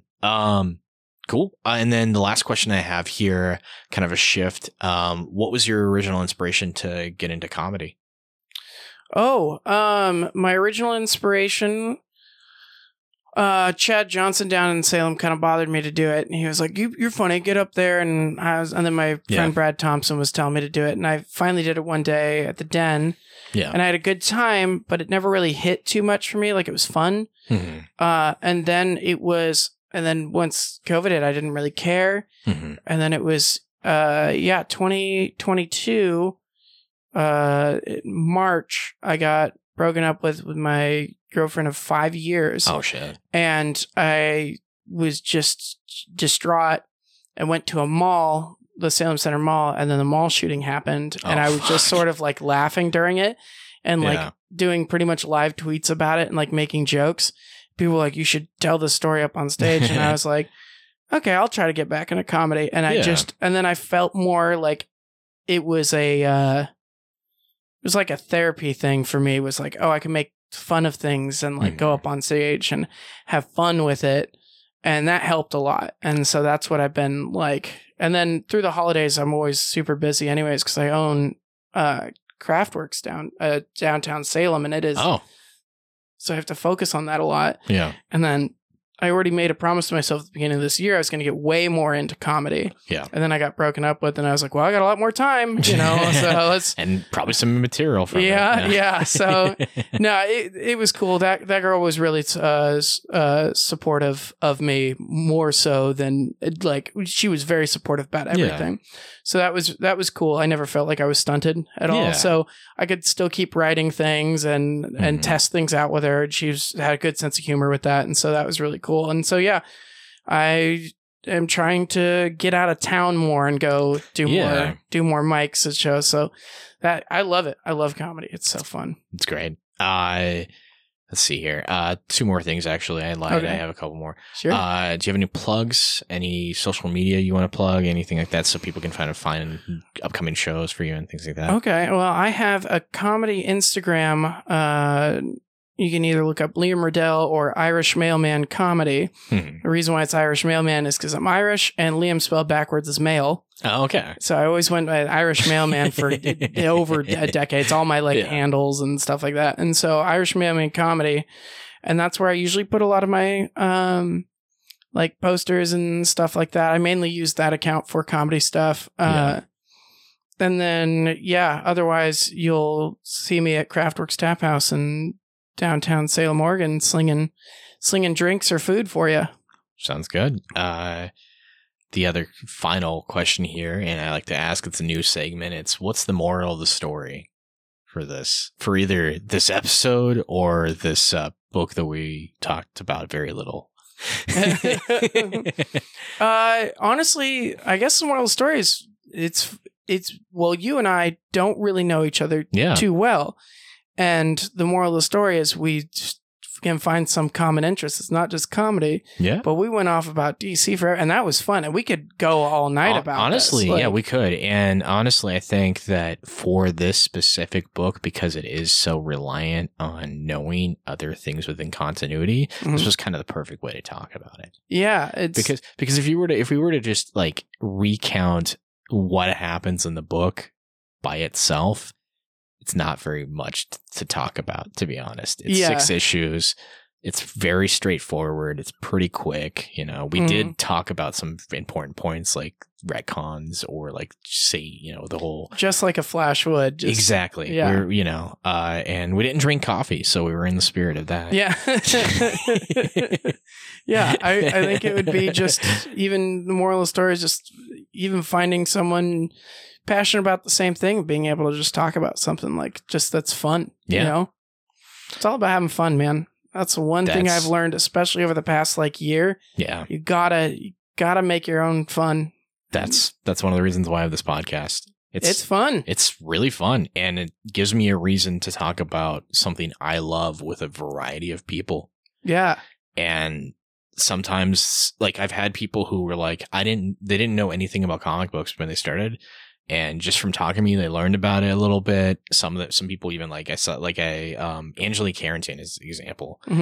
after she did an episode, she sent me like a screenshot of a couple like Amazon orders she was doing of like comics she was buying and stuff. Nice. I had like I've had some people, you know, they said they were going to read some and they didn't. That's fine. But they still enjoyed talking about the thing and reading the thing that they read. And that's in itself awesome. Yeah. Yeah. I would say the moral of the story is get really ripped so you look good in red. Just a real skin tight red suit that you can shove in a ring. Shove in a ring. That's the moral of this story. That's like the episode for what was it? Doomsday Clock. I literally said the moral of the story is if you want to walk around naked, just become blue and get god powers. Yeah, right. You can do anything at that point. So at first I was trying to be sincere with my morals, and now it's just like the most goofy ass shit I can think of. You know, yeah. If you don't, you know, or if you decide you want to be your hero or you want to be a hero from the past, follow your dreams. You'll create a great. You'll be one of the greatest villains of all time. Right. That's Oh, that's great. I have a picture of me in a Flash suit from when I used to be stick thin. Oh yeah. And I always you could just see my penis quite well. And I don't have a very big penis, so it's telling you it's I think snatched. Billy Chambers would be proud. Yeah. him and his form-fitting crotch pants. Oh yes. Yeah. It's a you can't miss it, really. No, it's just there. It's just there. Letting you know. I'm here. All right. Well, thanks for coming on here, Liam. Yeah, thank you. Time. Yeah. Yeah. Thanks for listening, as always, and go fast.